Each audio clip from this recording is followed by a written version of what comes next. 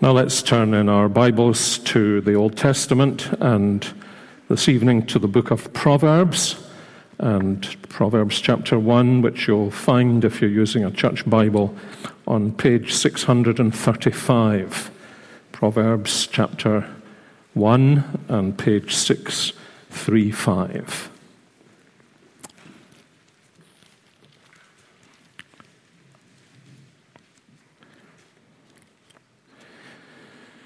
The Proverbs of Solomon, son of David, king of Israel. To know wisdom and instruction, to understand words of insight, to receive instruction in wise dealing, in righteousness, justice, and equity, to give prudence to the simple, knowledge and discretion to the youth. Let the wise hear and increase in learning, and the one who understands obtain guidance, to understand a proverb and a saying, the words of the wise and their riddles. The fear of the Lord is the beginning of knowledge. Fools despise wisdom and instruction. Now, usually when we read the opening verses of a book of the Bible, it sends a kind of subliminal signal that this is the beginning of a series. And I don't know whether that's true or not. I think we will have at least one other sermon in the evening this month from the book of Proverbs. But if the only thing this sermon did was to make you feel like the old cornflakes advert where the boy has his cornflakes and looks up at the camera and says, "I'd forgotten how good they really are," then just to get you back reading the book of Proverbs would itself be a huge contribution to your living of the Christian life. In many ways, there is no more relevant book for us, and especially for those of us who are younger, because so much of it is dominated by a burden for the future generation. No more relevant book to enable us to negotiate life in our present culture and at the present time than the book of Proverbs. And I hope at least as we think about these opening verses this evening and the significance they open up for this book, that something of that significance will dawn upon us. And the New Testament writers seem to agree. Those of you who read Greek and have a Greek New Testament may have one of the editions where they have a very useful list at the back of allusions in the New Testament scriptures to books in the Old Testament scriptures. And the version I use lists 53 allusions from the book of Proverbs in the New Testament and 5 direct quotations. In other words, if your mind was full of scripture when you would be reading the New Testament, as you read through the New Testament, you would constantly see the colors of the book of Proverbs shining through, and especially its emphasis on wisdom. And indeed, you remember how in the New Testament itself, on the one hand, Jesus himself learned wisdom. And Jesus himself, we are told, is the wisdom of God. And in him are stored up all the treasures of divine wisdom. And all of this has its background here in the book of Proverbs that places so much emphasis, as we see already in verse 2, on what it means for God's people to have wisdom and therefore to live wisely.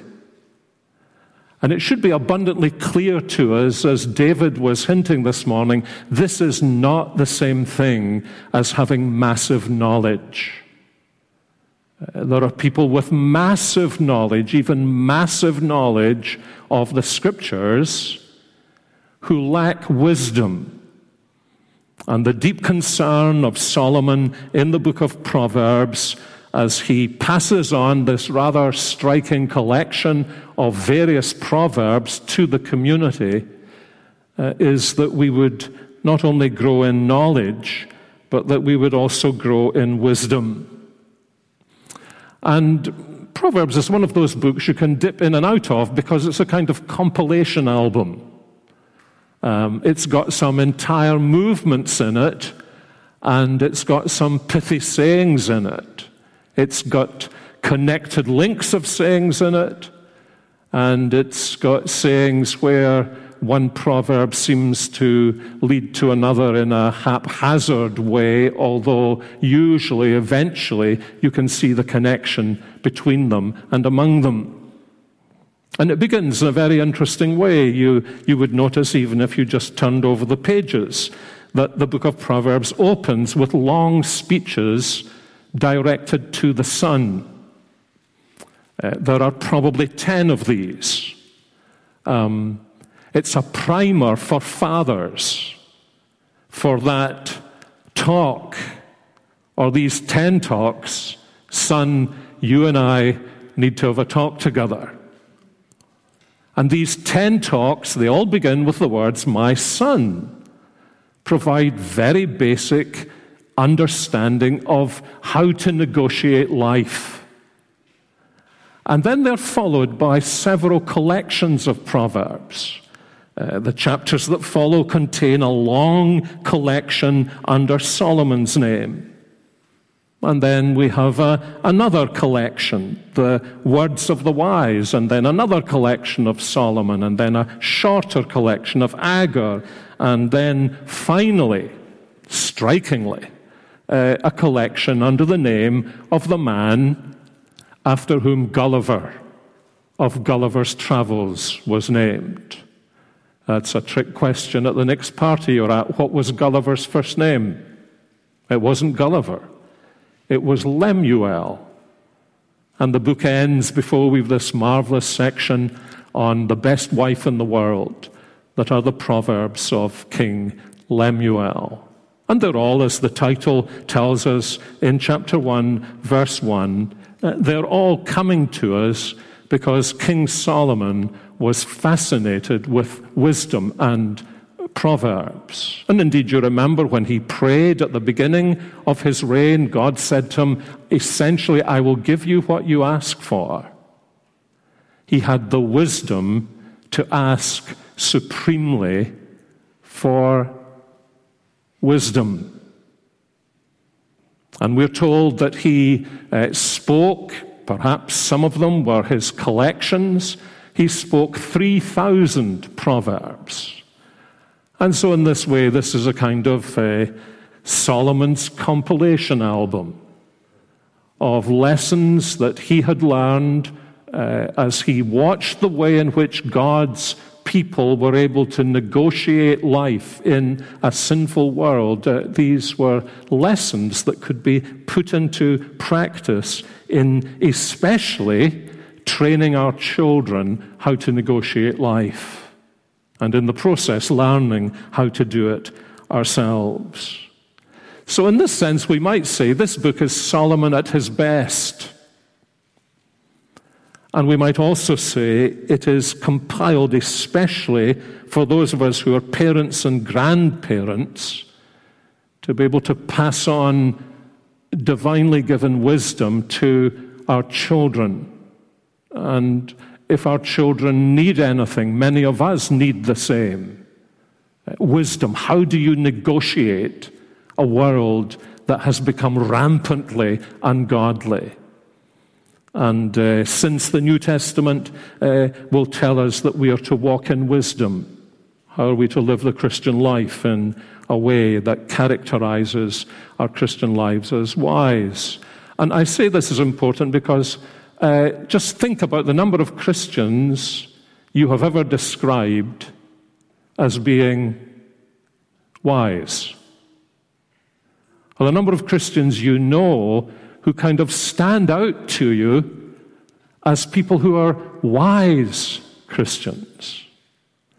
And my suspicion is the answer to that question underlines for us the need that we have to return personally to the book of Proverbs and to pray with Solomon that through his word God would give us wisdom. And I want us just to look at these opening verses and some of the things that flow out of them this evening in a basically introductory way. And first of all, to ask the question that has an easy answer: what is the burden of this book? The burden of this book is the same as Paul's burden in Ephesians chapter 5. That those who are filled with the Holy Spirit will be characterized by walking or living in wisdom. That those who are followers of Jesus Christ will exemplify what it means in this remarkable combination to be both wise as serpents and harmless as doves. And that is a remarkable combination, isn't it? Wise as serpents, and yet unlike serpents. Harmless, not causing harm to others by our wisdom, which can be a very dangerous thing. And it's this combination that this book is all about. Solomon wants his children, and as it were, we want our children as we want ourselves, verse 2, to know wisdom and instruction and to understand words of insight. And he begins with a kind of glossary of terms, doesn't he? Those usually, they come at the end of the book. If you read, if you've got a volume of the poems of Robert Burns, there'll be a glossary at the end to tell you what all these Scottish words mean, even if you're Scottish. But he begins with a glossary at the beginning. Because, like a number of biblical words and ideas, we're like Augustine, aren't we? Before he was asked what time is, he said, I knew exactly what it was until just before you asked me. And wisdom's like that, isn't it? We all know what wisdom is, but when somebody says, well, what is wisdom? Well, and what he does here is he picks up what wisdom is and he walks round it like a jeweler in the East End of London with his little loop in his eyes.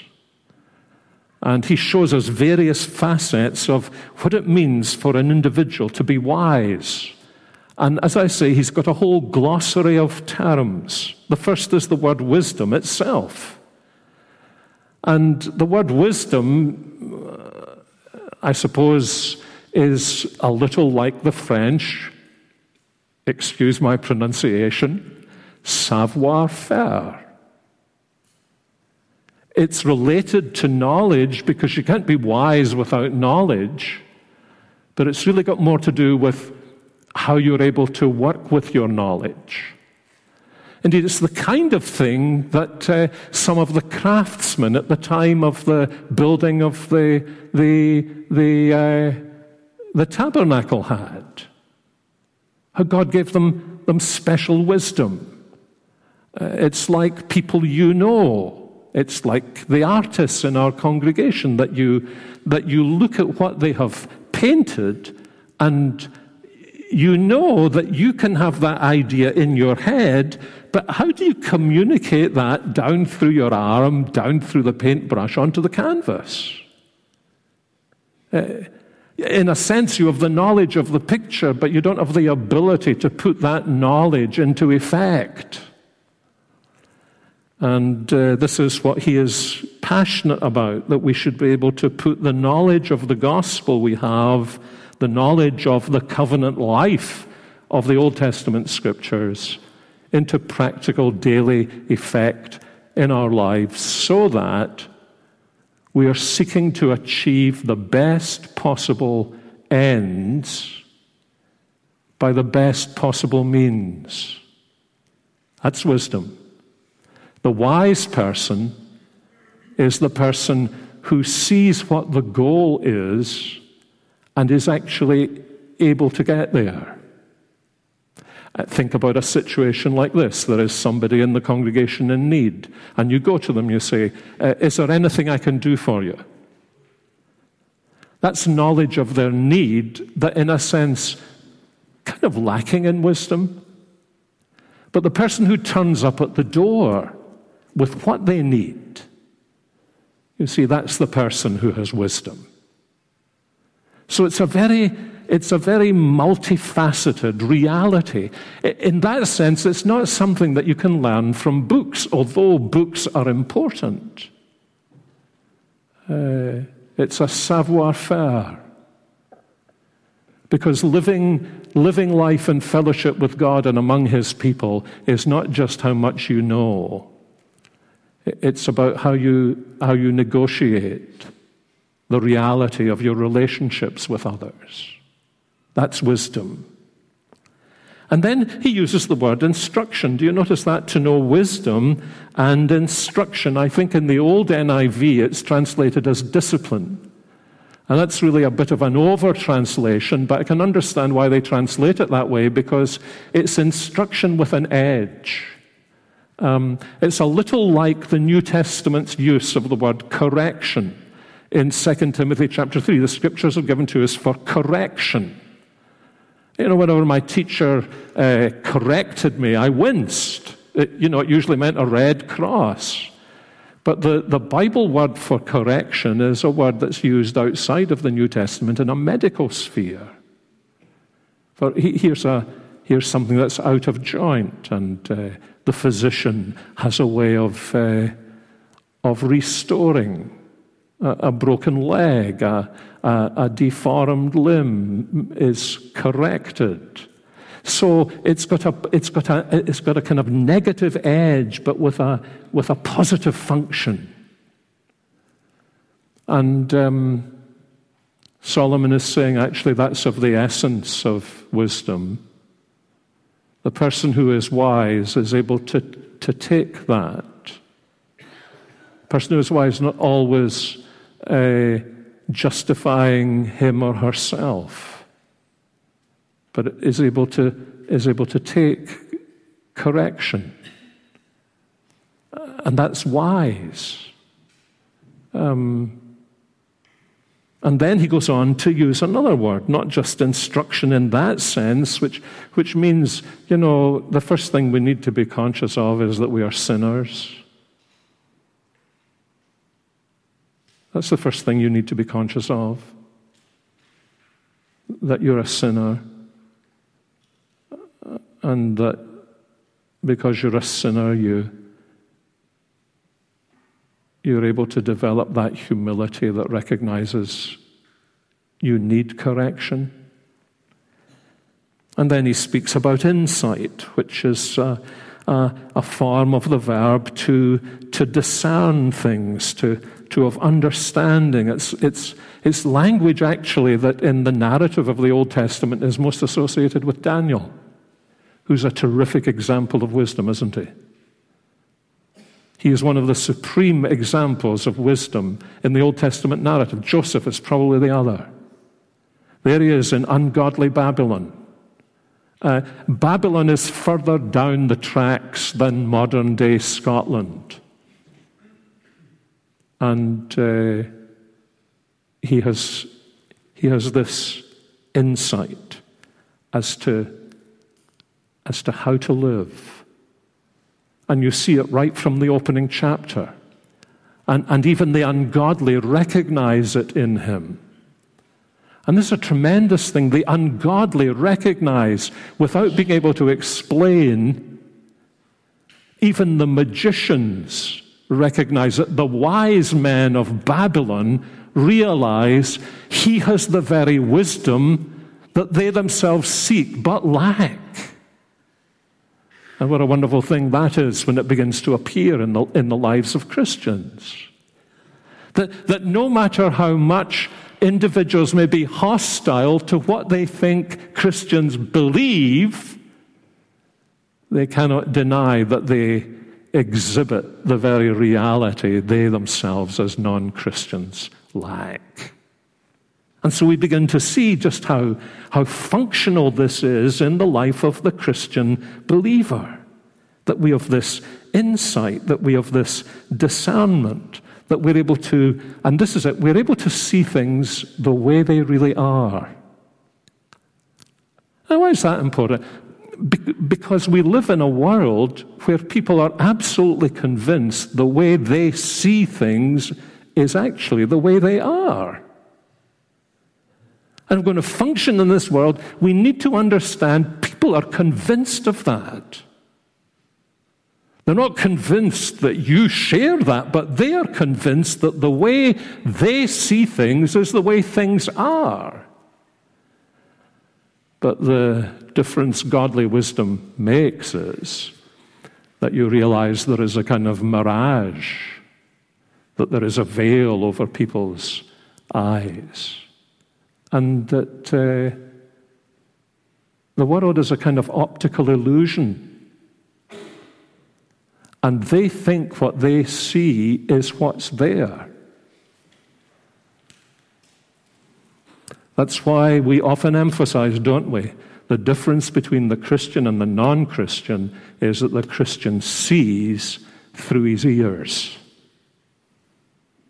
And if you don't grasp that, you'll never grasp wisdom. David was saying exactly the same thing this morning to the children, wasn't he? That the Bible is like spectacles, that through God's word there is crafted into the way we see the reality of what is, because our vision has been determined by our hearing. And that's why we've got insight. And Christians should be characterized by insight. There should be a sense in which non-Christians say to us, how did you see that? How did you sense that if we did this, then that would be the result, morally or ethically? And then he includes wise dealing in verse 3. Receive instruction in wise dealing. Knowing how to handle people. You have met people who know much about the Bible and are absolutely hopeless when it comes to handling people with the knowledge they have. They're bulls in china shops when we're instructed to be wise as serpents, but more like doves than like bulls. And this is what he's speaking about here. And again, it's a beautiful reality when you see it in a Christian life. And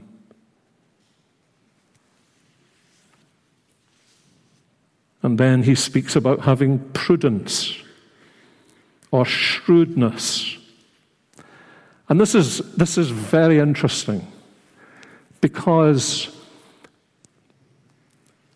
what he's speaking about here, this prudence, this kind of wisdom. Do you remember how Genesis 3:1 in the old King James Version said that the serpent was the most subtle beast?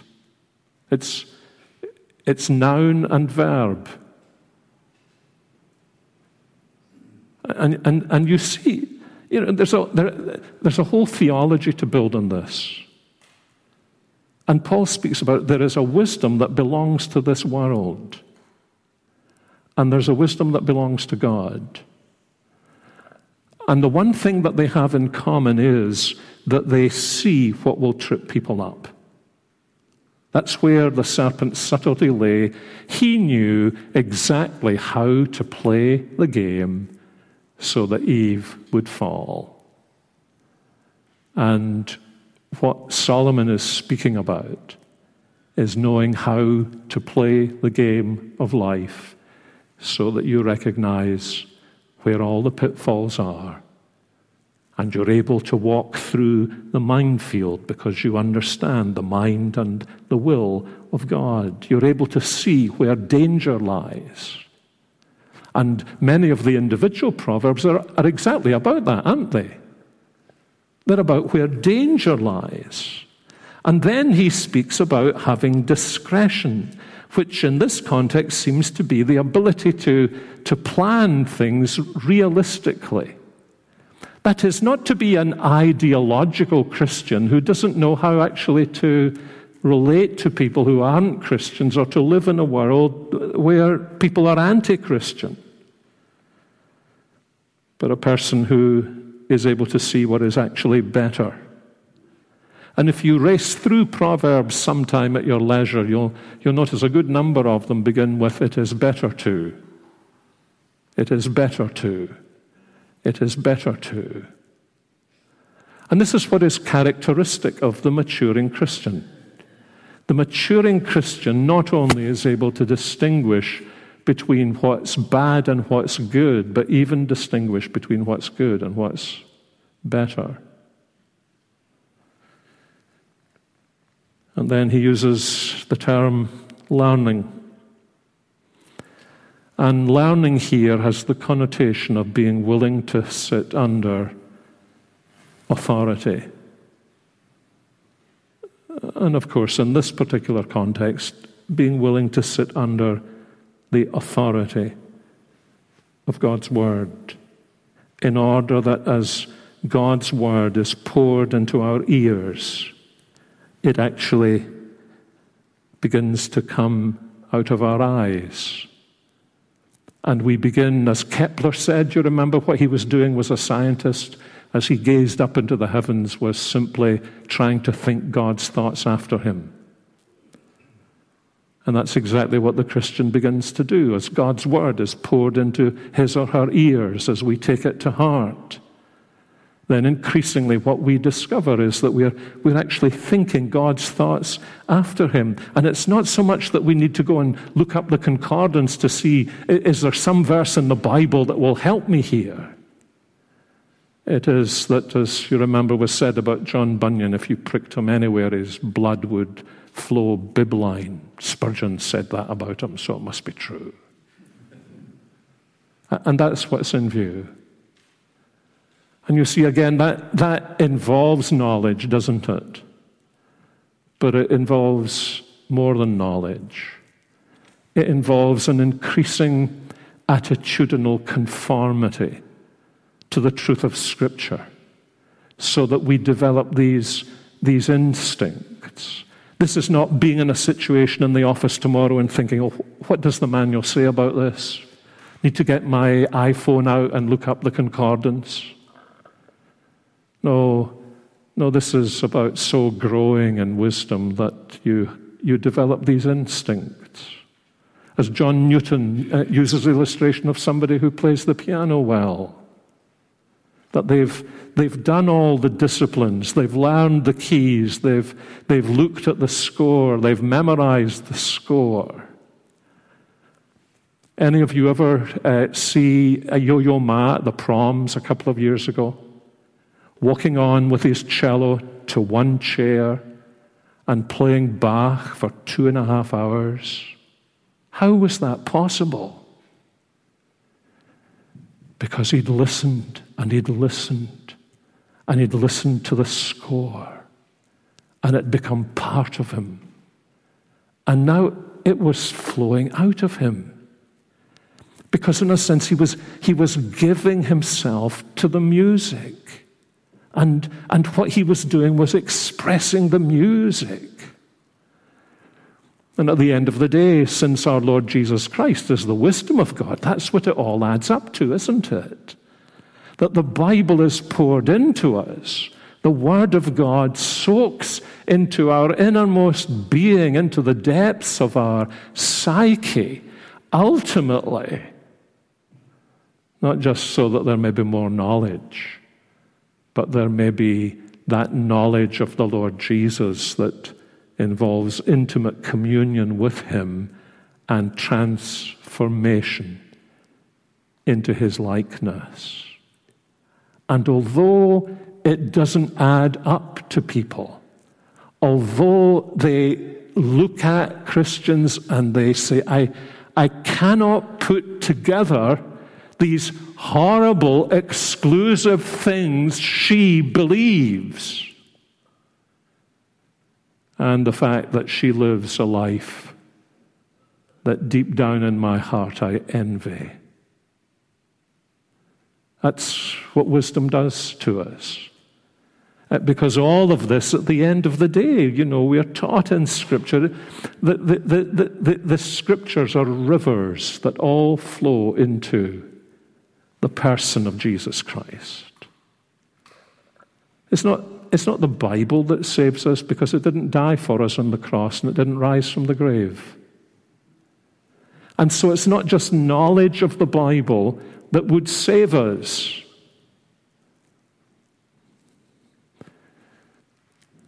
But what Solomon understood at the beginning of his reign was this: that if he asked for wisdom, everything else would gradually fit into its own place. And of course, the tragedy of his life was he knew this, and he briefly pursued it. And then came the crunch.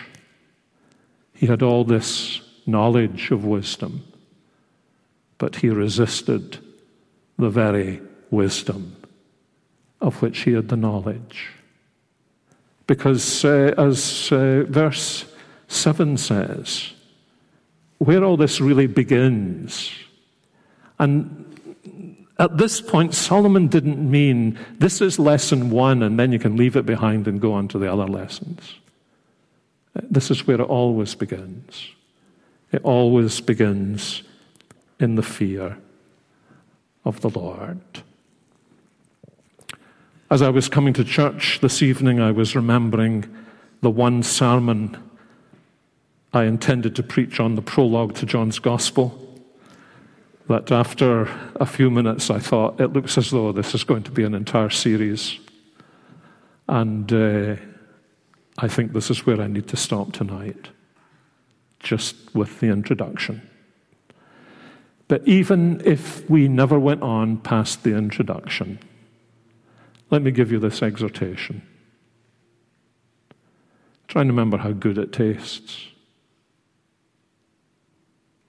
Try and catch a vision of what is set before us in God's Word. Because, as I say, we are living in a time when we need. And dear friends, I say this as somebody who has never been in a situation where people around me have taken the name of the Lord Jesus in vain in my work. If they had, they would have lost their jobs, obviously. Where people have never chewed me out. Where people have never raised the question with me about gender or sexuality or all of the things that many of you face day in and day out and have to negotiate. So I am not saying this out of that experience.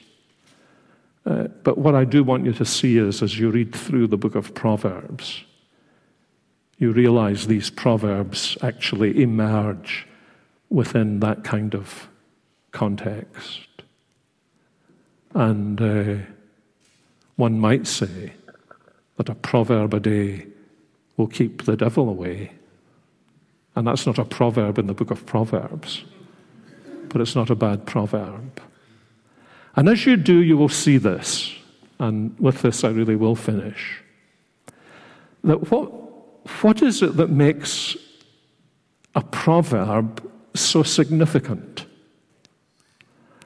And one of the things that makes a proverb significant is that it fires my imagination in order to captivate my affection. Okay? It fires my imagination in order to captivate my affection. So I might say to you, you better do that now before it's too late. Or I might say to you, a stitch in time saves 9. And what does that do? I tell you what it does to me. It conjures up some piece of clothing that just needs a small stitch. And the notion that if I don't do that small stitch in a couple of days' time, the whole clothing will need to be restitched because it will come loose and become useless. Now, what has that done to me? What has that done to me? It's fired my imagination with a real-life situation, and it's done so in order to capture not just my knowledge of this, but to capture my affections. Wow. To make me feel my trousers ripping and the embarrassment that might be caused. And the fact that if I'd done a very small thing, I would have saved somebody having to do a very big thing. And so you see what happens then. It's not just that I understand the situation, but my affections as well as my mind, my emotional life, my motivation is drawn to try and thread that needle and to make that stitch. And so many of the Proverbs are exactly like that. They paint some sometimes very startling pictures in order to communicate truth about how to negotiate the world, but also to grab my affections so that I'll want to negotiate the world that way. And of course, that is exactly what it means to know Christ, isn't it? To have that understanding of who he is, but to have that understanding of who he is presented to us in the Word by the power of the Holy Spirit, that our very affections are captured, and therefore we have new motivations to love him and to serve him. And this is the reason why in two places in the New Testament, one in Jesus' own words, another in the words of the Apostle Paul, there's a huge insight into what it means to know the Lord Jesus Christ. Remember how at the end of the Sermon on the Mount, Jesus says, on the last day there'll be many people who will come to me and they will say, Lord, Lord, we did amazing things in your name. We did miracles in your name. Do you remember how Jesus responds? Well, he responds, depart from me, you never knew me. Except he doesn't. He says, depart from me because I never knew you. And when Paul describes his conversion, he says, I came to know God, or rather, he says, actually what happened was I sensed I'd come to be known by God. And it's this that belongs to the very essence of what it means to live the Christian life and to grow in wisdom. That you understand that this is not a matter of me mastering the Bible. This is not a matter of me mastering information about Jesus. This is about me being mastered by the Bible. This is about me being mastered by the Lord Jesus. Not, this is what I know about him, but I know him in a way that also means he knows me. It's a life of communion. It's a life of fellowship. It's a life of, this is what the Word says, Lord, that is exactly what I was going to do. That's what I want to do. And the great tragedy of Solomon's life, and the day and the hour we cannot pinpoint, but it happened very early in his reign. A day came when he continued in amassing the knowledge of God, but barring God from the knowledge of him. And so this is a beautiful combination, isn't it? Growing in learning, growing in understanding, growing in knowing, but also growing in being known. And this means we'll have to come back to Proverbs later in the month. Let's pray together. Lord, how amazing it is to us that you address us in your word in so many different ways, in these great narratives of Scripture, and in these extraordinary prophecies of Scripture, in books of Scripture that fire our imagination, in books of Scripture that teach us what it means to have true devotion, in those books that tell us verse by verse and chapter by chapter all that our Lord Jesus did as he walked the face of this earth for 33 years. And those books given to us through the apostles by your Holy Spirit that lead us into an understanding of who he really is and what it means to have fellowship with him.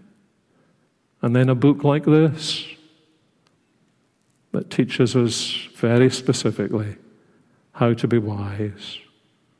Oh, we do confess how much we need that wisdom. And we pray together and for one another. And especially for our youngsters, as many of us live in a world of unwisdom, hostile to the wisdom of God. The world that in its wisdom did not know God. The world that has turned the creature into its God. We pray you would give us the wisdom of God, that we may be able to negotiate life in a way that is utterly faithful to you, for which we need great courage, but also full of grace and wisdom that will surprise people, that will mean they'll see no matter what they do, they can never get a wise man or woman, young person, down. And we look to you to give us this.